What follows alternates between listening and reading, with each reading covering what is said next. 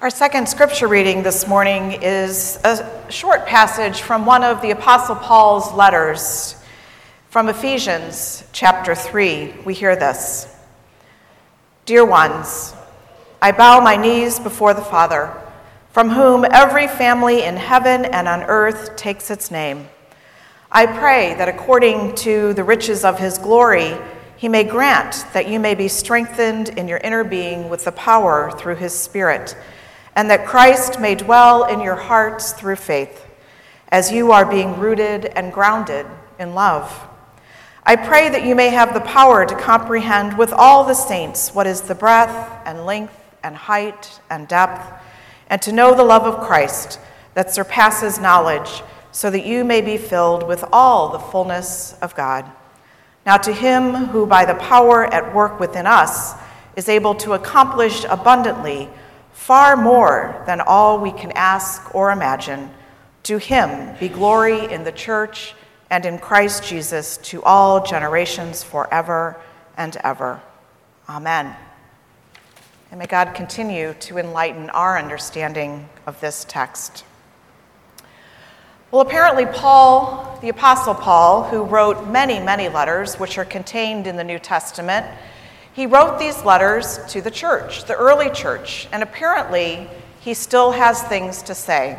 Now, I don't know how he did it, but the Apostle Paul sent us a letter this week, making it really easy for me to prepare this Sunday. So all I have to do is read to you greetings from our brother Paul.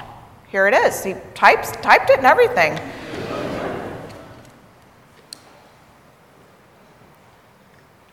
I, Paul, called as an apostle of Christ Jesus by the will of God, send greetings to you, all the saints and disciples of the church in Western Springs.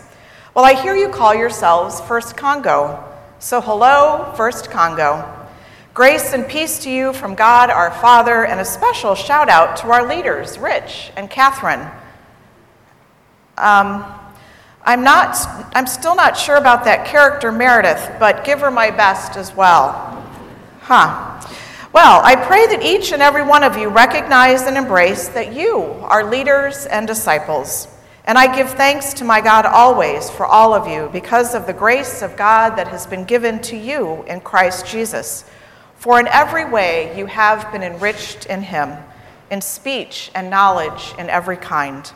I know that you are not lacking in any spiritual gifts, for I have witnessed your great works and your desire to be and to continue to become Christ's faithful disciples. And now I understand that you are gathering this summer to hear and learn more about what it truly means to be the church. Well, you know, way back when, in my day, church meant meeting in one another's homes. Everyone was welcome, and hospitality to the stranger was foundational in what it meant to be the church. The welcome statement on your website and bulletin are wonderful. And I do hope you're also out there personally inviting people to your community, especially those who might not be just like you. For our early churches, it also didn't matter where we met, for wherever 2 or 3 gathered in Christ's name, we were being the church. It may have been in someone's home, or in a courtyard, or under a tree, or by a lake. We were also being the church when we were feeding the hungry, befriending the lonely and the outcast, and forgiving one another when we stumbled. And the same should still be true for all of you. And I hope you know that you don't need to come into your beautiful sanctuary to be the church. For wherever we gathered, we knew that just like your congregation, we were one body. We learned that speaking the truth in love, we grew and were joined and knit together as the body of Christ. Well, one of the things I've noticed about your congregational tradition is that there are no bishops or cardinals, but that each of you play a role in the leadership of the church, and each of you are called to use your gifts. You recognize and honor that Christ is the head of your church. And you have a variety of gifts from the same Spirit, and there are a variety of services, but the same Lord, and there are varieties of activities, but it is the same God who activates all of them in everyone. To each is given the manifestation of the Spirit for the common good.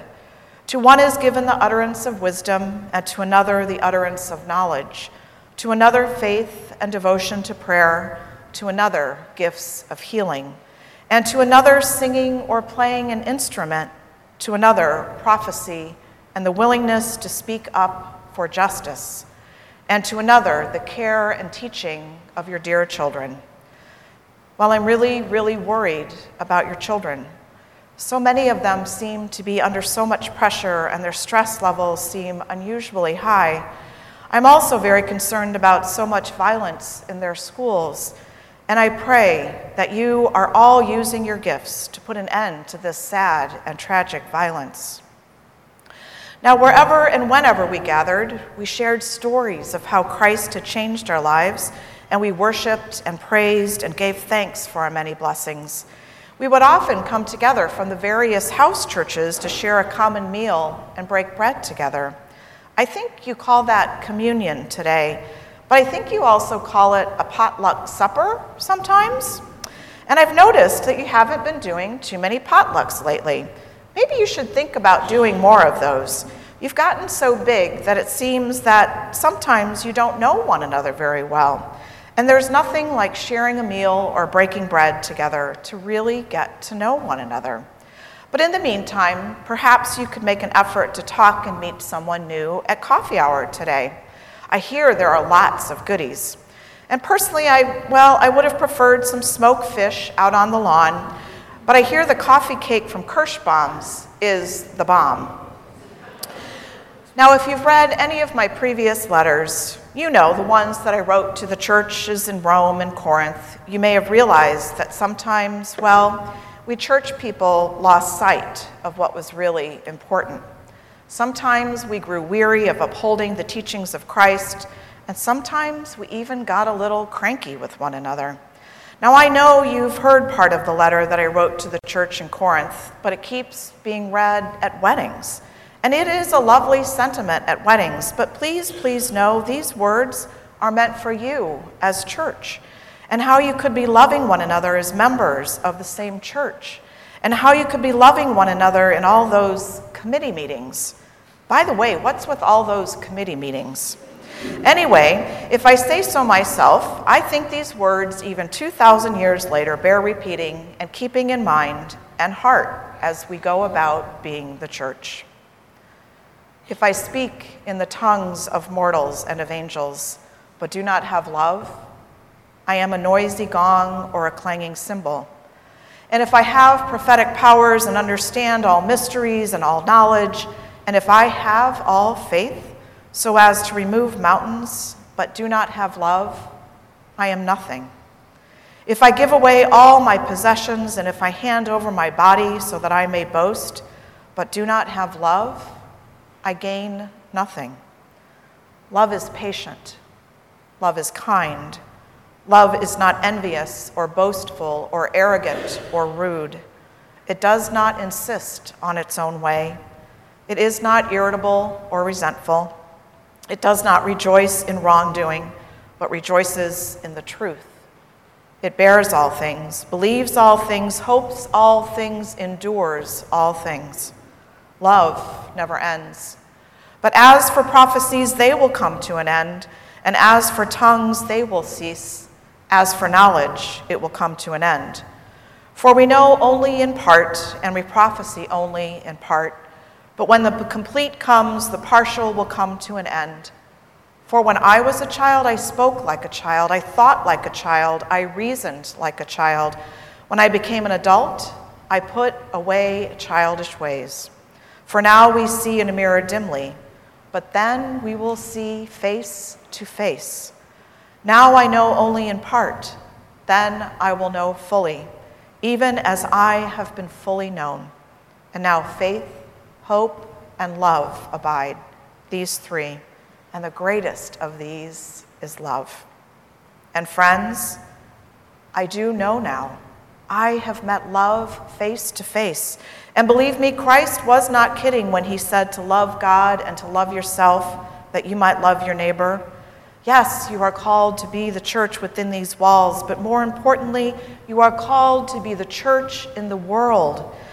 When I walked this earth, I noticed that so many people had become lovers of themselves, lovers of money, boasters, arrogant, ungrateful, even inhumane, haters of good and swollen of conceit.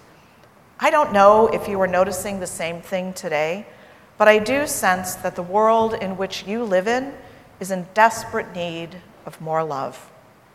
Now, I know it's not easy, but you are supported and embraced by the love of Christ, for I am convinced more than ever that neither death, nor life, nor angels, nor rulers, nor things present, nor things to come, nor powers, nor height, nor depth, nor anything else in all creation will be able to separate us from the love of God in Christ Jesus.